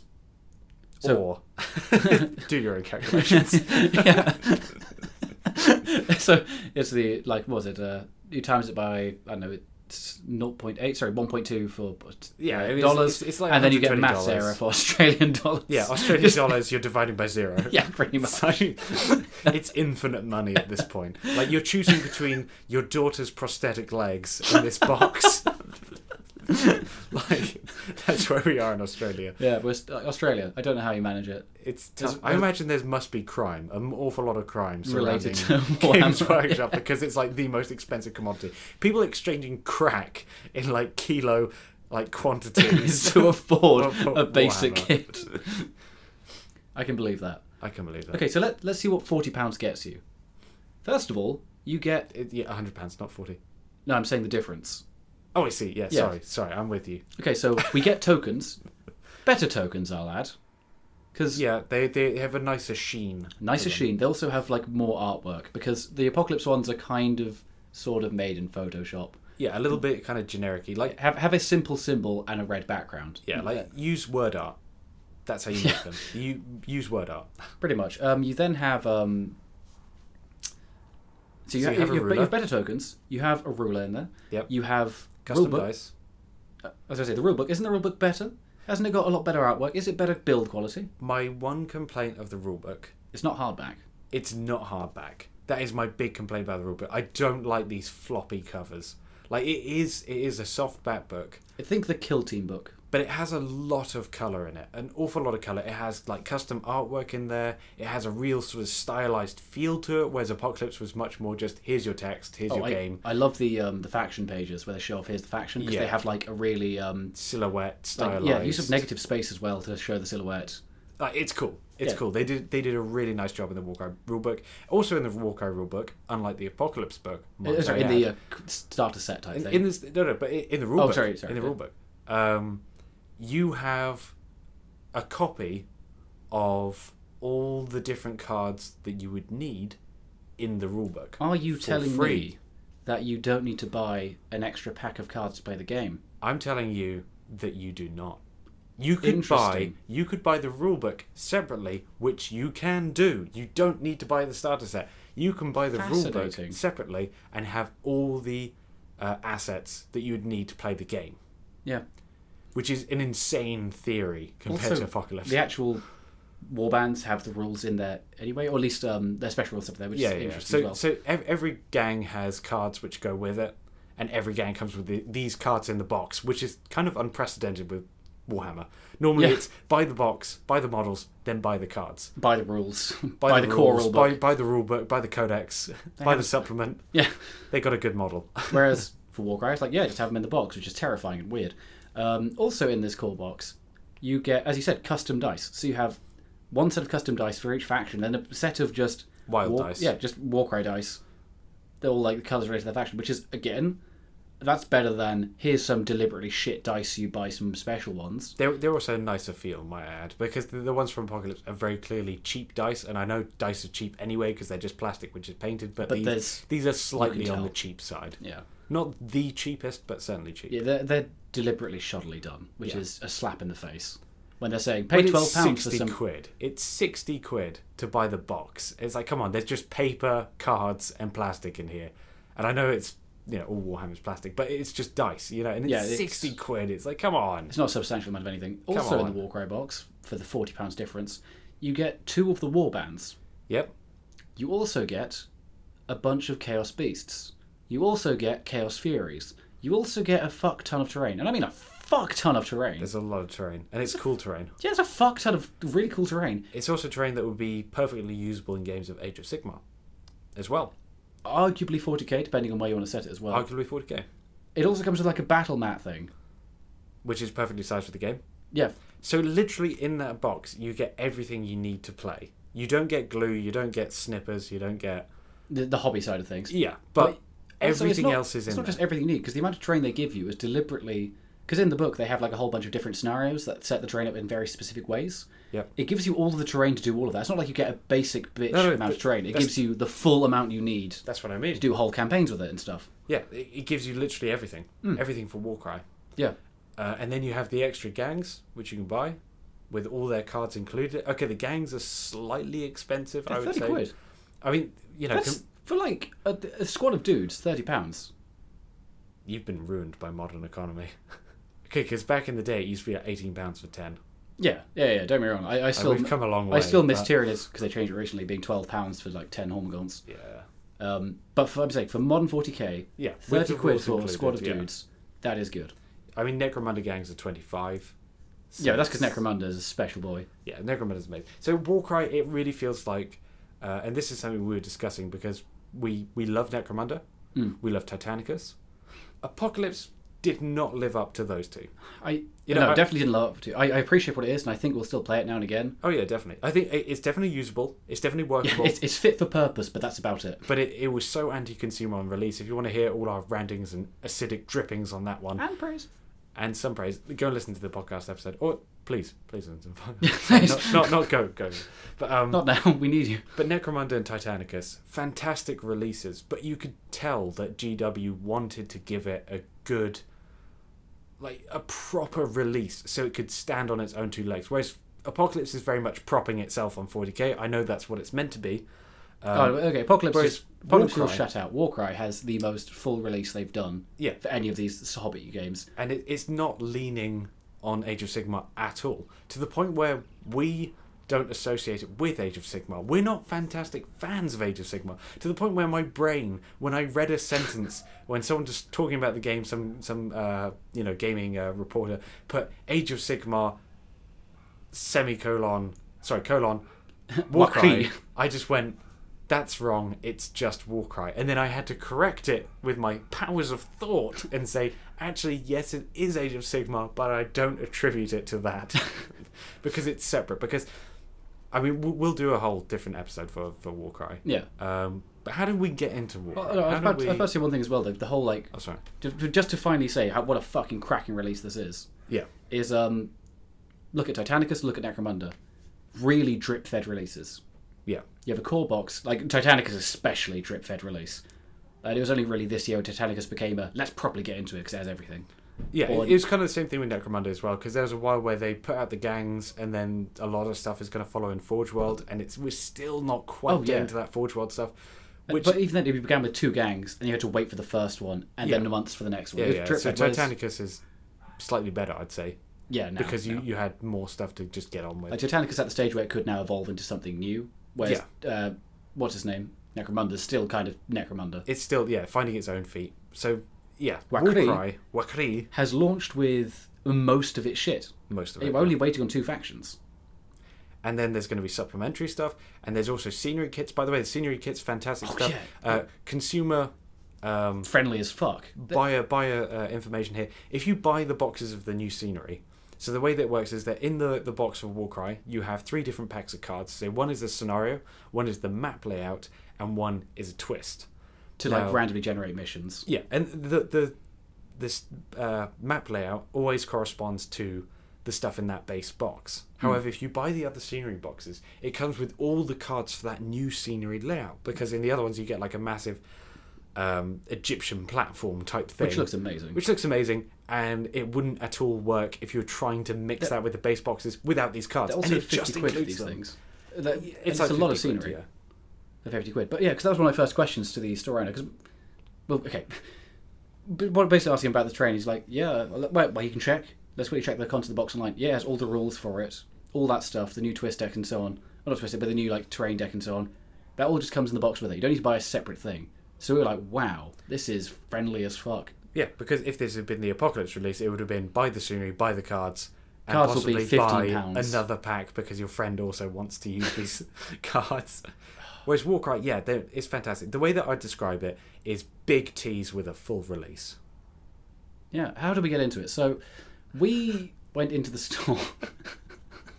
You know how earlier on we said it's definitely not a case of the store manager holding a mirror and shining it onto something and we go, oh, must buy it. Well, we went in there and I wanted a paintbrush and a paint. Because that's all we were going to go in for. I'd finally built my Van Sars after I had them for a while and I just hadn't got around to building them. So built them, which is draining as fuck, by the way.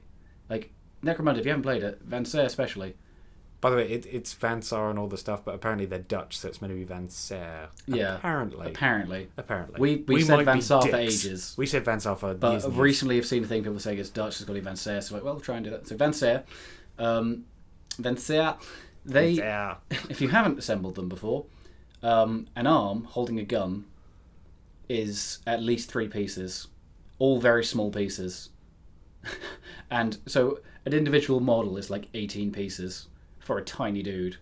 And it's like, just assembling one man takes it out of you, it drains you, it destroys part of your soul. Because also they're attached to so many points of the spruce, there's a lot of filing, a lot of clipping, a lot of effort, a lot of hand cramp because they're tiny. And good God. Anyway, so it's like, right, I want to paint them up. I want a small brush for this because there's a lot of small detail on them. And I did need that brush. You did. Step into the store. Now, was this the day when it was Downpour of the Gods? Yes. This is partly why this happened. Now, to be fair, I would blame the gods for this one. Oh, yeah, I blame the gods entirely. Somebody played a hand in this. To be fair, I'd seen Warcry and I hadn't paid attention at all until the Unmade. We'll get onto them. Until the Unmade they're sort of showing off and they look awesome.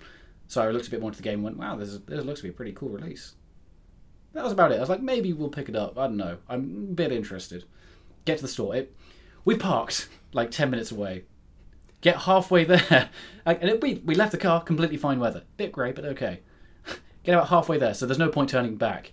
Fucking sky explodes with water and doesn't stop.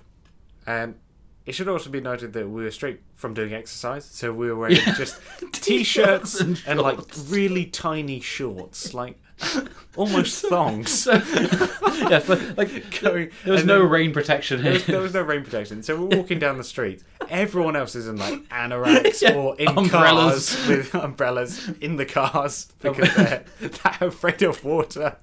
I don't know what was going on. And then there we are, like complete knobs, shorts and where we're t-shirts. just like, this is going to work out.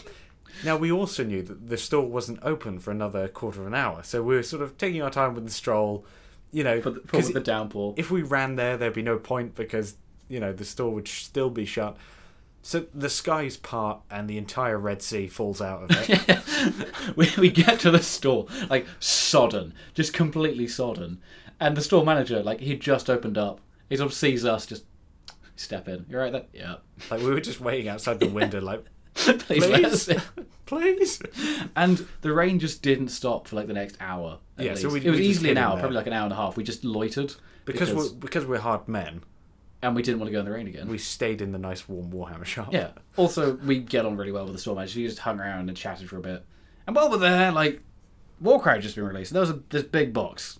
And we needed to pass some time. So, like, we're just looking at it. Let's just have a look. We've got time on our hands. Yeah. We're wet. Let's have a look. It's below 10 degrees. Whoa. It's the danger hour. So, we had a look. Yeah, and look at the box and go, it's a lot of shit. By the way, the store manager also had like a display in like a little glass case, which is bunch of terrain and the gangs and so on. He looked at it and he's like, that's not all the terrain. That's only some. You're like, Jesus. Yeah, it was like maybe a third. Yeah. Maybe less than that of the terrain. Now, also, I like the Iron Golems, which is one of the gangs in the starter box, and they were the first teased part of Warcry. And I saw them months ago, and I was like, I quite like that. I do like that style. I think we discussed it, and you went, that looks quite cool. Yeah, that's my jam. Yeah. Dudes that are forgers. And also, by the way, when I was in the store, I saw a model which I'd never seen before for the Iron Golems. Not that I'm trying to justify any of what happens, but there's a Chaos Dwarf that's got two hammers, and his pose is just... He's got both his hammers in the air, and he's just saying, yeah, with his body. And with his ripped, shredded body, he's just saying, yeah. His sweet abs. His sweet abs. Careful, you hear that? Yeah. Now, by the way, anyone that doesn't know, Fantasy Dwarfs were my city. That is where I pitched my tent. That is where I lived. If I was going to go back to the old world... You pitched a tent for Fantasy Dwarfs?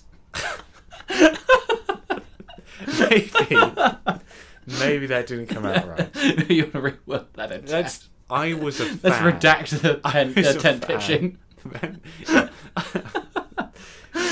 So, I was just a regular fan. They were a regular fan of dwarfs, but I really, really like dwarfs. God. They are. They pitch your tent. They pitch my tent right up. Now so I saw this little Chaos Dwarf, which I'd never seen before, doing this absolute pose. I was like, fuck yeah, that's cool. I really like the Iron Golems. And then we're like, well, that's quite cool. At this point, I was sort of starting debating. I'd be quite happy to split that. I think maybe we looked at each other, and there's a certain look in both our eyes. Because we're brothers, we have sort of this like strange no communication but understanding. Yeah, where we looked at each other and we could both see into the other one's eye, like, I'm tempted. I'm tempted. I could also convince him. Yeah. But I'm not sure. Like, we both thought it. Like, I could convince him if I wanted to. But I don't know if they're too... We'll leave it for now. We both had that was the exact same look we gave each other. Like multiple... Like throughout all of this, we kept giving each other that look. Now... Like, maybe we should just stop going to Warhammer shops together. Like, that's maybe the secret to this. Okay, but after that, there was the Unmade there. I was like... Yeah, which is your gang. My absolute jam. Beautiful dudes. That are maybe Slanesh worshippers, maybe not, but we'll cover that in due course. Yeah. But also with it, we then... they had a rule book on display. Like, yeah, just have a look at the rule book. Because we wanted to see, like, some of the rules, because we were interested in, like, the beast can turn, what's up with that? But you then see, like, the amount of stuff, like, okay, here's, like, each faction gets 2 campaigns. Here's all the twists that are thrown in to make the game continually interesting and fresh, which to me, I really like seeing in the core rulebooks. Because it was the kind of thing back in the day where it would turn up as something like Planet Strike or something, was like, here's some interesting ways to change it. Yeah. Whereas now, especially like with this, where they've gone, here's a fuck ton of different ways to play this game. Or not different, but here's a fuck ton of ways to change how the game is played. Yeah. Which is really good. So we look at that and went, oh, that look happened. And we're still having to wait around here. I picked up a book in the meantime, because I wanted that book. And I didn't know, I hadn't seen it. And I was like, oh, it's in the store, fuck it, I'm having that. And then there's a discussion of terrain, because we saw like, oh yeah, there's the twist cards, and what about the terrain boxes? And we found out that the cards came in there like, wow, that's really good. That's really consumer friendly. And it sort of hit like the hour mark, and we went, well, I mean, it's good value for research purposes. It just makes sense, doesn't it? And it's a saving, which is always the words of like the second we say it's a saving. That's when we've committed. Yeah, that's when we end. That's how you buy 2 boxes of Forge Bane in one weekend. Yeah. And then not send one back because it is a saving. It's such a good saving. How could you send it back? Like, the second we say it's a saving, we've committed, and there's no turning back. It's the end. You've gone too far. You've gone past the precipice. And you're free falling. And as ever, it's not just a case of if one of us says it's a saving, the other one's thinking it, so we're both gone. But yes, that's where we have Warcraft. We've not actually played it yet because there was a bit of a cock up. We'll be playing it this weekend, and the next episode will probably be on Warcraft and discuss some of the lore and all that stuff. Because the lore actually seems kind of okay in Bart's. Yeah, there's some good stuff going on there. Some bad stuff, but we'll get through it. Possibly due to its parent setting, but who could say? Who could say? Anyway, so with my Unmade. Yeah. Went there, got them, along with all the other stuff. Come back, and we sort of settle down after sorting everything out. Like, right, let's start the assembly process. Let's sort of start doing this. I think I finished off some Van Saar stuff first, and then finally went, all right, let's get to the Unmade. Let's build these bitches. Open the box up. Oh fuck, it's got cards in it. Oh, that's great. Oh, they're all in here. Oh, that's amazing. There's a piece in here. That's broken. That's a shame. So I have a look, and there's another bit which is crumpled, another bit which is a bit off. I was like, oh fuck it. Go back to the store, show it to the store manager, and immediately like, yeah, like let's have a quick look. Yeah, it got broken at some point in production or something. It's fine. Because like the outside box looked perfect. Oh yeah, like there was no way to tell without removing the cellophane and taking the kits out to tell that it was broken. Yeah, my immediate first thought was that maybe because it was in the same bag as all the Warcry stuff, it got crushed. Because the Warcry box set, surprise, surprise, with all that terrain in it, it's fucking huge, fucking heavy. Yeah, it was cutting off the blood supply to my fingers as I was carrying the bag with it. Yeah, but no, the box is completely fine, and store manager, because Games Workshop does a really good returns policy. He was just like, yep, that's fucked. Yep. Problem. I've sold all of the Unmade. Yeah. So we were there first thing. There was at least 2 boxes of Unmade. Yeah, there's 2 boxes of everything at least. Yeah. And he was like, you can pick. You can either get a refund or you can like get a store thing. You can pick another gang, and all the other gangs were there. I was like, oh fuck it. Yeah. They're also good-looking gangs. Yeah, there's not a gang which I'd say is categorically shit. No. There's redeeming elements in all of them. Yeah, like there's. So the Iron Golems are my favourite, but I could easily pick a second. And same with the Unmade. The Unmade are clearly your favourite, but I could easily pick a second. You could pick a second, but you also want the Unmade. Yeah. And I was very tempted to pick up a different box just so I wanted to play it, but I was like, no, because I just want the Unmade more, and I'll get them anyway. So I waited. He said, okay, come back in a week. And I did. But I was busy. Came back, hadn't built them, and they got to this weekend when it's being recorded. Spoiler, we record on the weekends.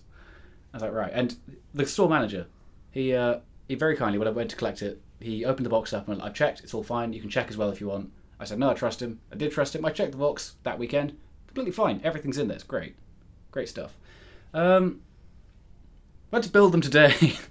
Rip open the box of bases and go, I'm missing a base. Yeah. The unmade are cursed. They now, are cursed. Okay, warning for everyone. If you're getting the unmade, they're really cool. But holy shit, they are made to break. Like, I am very careful with my models usually. Like, you see stuff in Bat Race, people just like jab like a model and like bend it by just poking it. Do you mean this? You're like, don't do that. He'll break it. Or just like pick them up in a clump and then throw them in a box. Yeah. Which is like, that's money that you've spent a lot of time painting. Or incredibly talented friend at painting who'll just like, you pick up like a handful and just put them down quite roughly. And you look at it and go, you're so talented at painting, you might hurt them. Yeah. Like, He doesn't. He doesn't, amazingly He doesn't, enough. but I don't have I'm the scared every balls time. to do that. No. Painting is such a task that you can't really. fathom going back. Yeah. Anyway, so the unmade, like the thing which broke in the box, like is a bit of like a chain flail thing. So this time I went to file a bit of the flail, a bit of the chain flail, completely separate piece. The chain just broke. Not even when I was holding it, I was finding it just fell off. Like, literally, I picked up and a separate bit of it fell off, which is a bitch. It's somehow glued it back together and it's okay for now. Like, all awesome. It is amazing. But there's so much stuff where it's like there's hundreds of thousands of spikes. Now, Chaos always has the problem of you're going to stab your hands. You're going to stab your hands having these models. The Unmade is a new level of terror because you're going to stab your hands, as I did when Henry came in, looked at them, put them down a bit different. So they were off to one side when I put them down. Henry looks at them all, puts them down next to my mouse. So I absentmindedly go to pick up my mouse or touch my mouse and just stab my hands on a bunch of them. Because you have that initial terror and pain, but you also have the thing of, oh god, these models are like so spindly and fragile. But there's so many bits of it which are like teeny tiny and thin, which you have to file on, and it's terrifying. And like basically, it's like massive levers attached to the smallest contact points they can. So it's like a wrist with a spear that extends in both directions, and it's like a tiny wrist. So all of them, like me looking at them, they look flimsy as hell. Like I don't even know how you're going to transport them. I think you'd have to wrap them in a cloud and move. I tried to pick one up, but because he has a great big fuck off jabby spear in the way with spikes coming out of it in all directions, I just gently tapped him, went pinging off in the distance, and nearly knocked over a bunch of the others. Just due to the oh my god. But they look fucking amazing. They look amazing. They look amazing, and that's what I can say about all the Warcry stuff. It looks fucking amazing. What a launch! Yeah, and that's how we're completely balls deep in. That's probably not. That's the term. not Waist deep. Yeah. In Warcry. Wakri. And that's how we got into it. Now, final bit of news. The children's books. We've got some official market research. What's that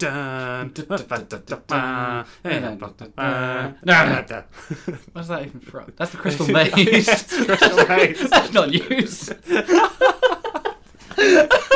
Oh dear. For anyone watching who doesn't know the Crystal Maze, it's like a show from the 1990s, an English show in the 1990s to early 2000s. There was also just a crazy game show. Like as far as game shows go, if you look at it, conceptually speaking, it's insane. Because they locked people in rooms and played the harmonica at them. Normal game show. All right, we're going to ask you questions, you'll answer them, and maybe you'll get knocked out and win some money. This game show, fuck that noise. Like, all right, there's 4 zones. What are you going to run between them? There's the medieval zone, the underwater zone, Atlantis, and the sci-fi zone. What in there? You'll go and do rooms of challenges. If you don't manage to do the challenge in time, you're locked in for the rest of the game show. What? And it's all for crystals. Get to the end. Yeah, you have to collect tinfoil things while in a giant fan machine. Yeah, they basically put like loads of rectangular bits of tinfoil, gold and silver, and then you just fire them with air in like a giant dome, and there's about 6 people in there trying to grab as many. It's insane. It's so awesome. Anyway, go check it out. It's great. So this is the Crystal Maze newsflash. The children's books, we've got market research. One of our chaps in the Discord, he has a nephew who is a child who had the book, and the feedback, the market research we got from the child is that the book was quote unquote cool, which is just such a beautifully stereotypical like child response. This person is like, oh, my nephew, they've read these books, I wonder what they have to say. This is important, these are new things. What news do you give me to pass on to the Discord for the others, for the research purposes? It's cool. It's cool. It's like there was a man on fire, like fired from an air cannon into a helicopter that he flew to Zimbabwe, and that was cool. It would be though. It would be cool. To be fair, like that's all we can really ask them to be on, I think. Yeah, no, I think that's brilliant. I think that's brilliant market research. Net win. So the children's books, yeah, it seems that children will enjoy them. However, we got our grubby little mittens on one in the shop. Not a child. Not a child. Just the book. Just the book. Yeah. Sorry, Sarah Point, I forgot where you were going with this, but now I remember. It's amazing. Yes, it's fucking amazing. So we got our grubby little mittens. On a book. On a book. We read the back because a book. Because we had an hour to spend at least. Yeah, we had a quick flip through, and it was the Space Marines and the Tomb of the Necron or something like that. And there was a quote on the back. Which was something along the lines, like, we're completely paraphrasing, I can't remember it word for word. It's like but it a was really basically interesting and good book. A really good book for children. And who was that quote by? Alan? David Tennant. He's quite a high-profile actor. David Tennant. You mean Doctor Who? I mean Doctor Who, yeah. Who's in Shakespearean productions and... Yeah, like, he's a cool guy. That's cool they got him on the book. How did they do that, Henry? I remember another job he did, actually. Yeah, there's another job he did. There's another job he did. Yeah. Didn't he read the audio books for these children's books? Like, come on, GW, you can't pay the man and then get a quote from him. Like, come on. David Tennant, you cheeky bastards. They hired him to do the audio book and then got him to do a great quote. Oh, we should have checked the other one to see if I had Billie Piper giving a quote for it. Yeah, we should have done. I think she's got less... I'm not going to go there. You're going to say less clout. How dare Then you? David Tennant. How dare Then you? David... Because he was the Doctor. Yeah, he knows sci-fi. He understands how to fix things with a screwdriver. As is, yeah, she has no connection to Age of Sigmar, but... Oh, we should have checked. That we should have a look. Yeah, we should have a look. Did we laugh out loud in the store? I think we managed to hold it. I think there was like a... Yeah, we had a bit of a laugh, but we also... Because you don't want to laugh, Too with loud. the store manager there, like, what's this? They fucked up the hobby thing. Because it's his job to do the hobby thing. You don't want to laugh at it. But... Also, there's loads of new dudes in the shop as well, which is good. There's a lot of guys that have started since 8th edition. Yeah. And they seem like pretty cool people, which is nice. Because we went through a period of sort of a drought where we always had like the same players coming in. Wasn't also the same players who turn up with 10 Lehman Rye.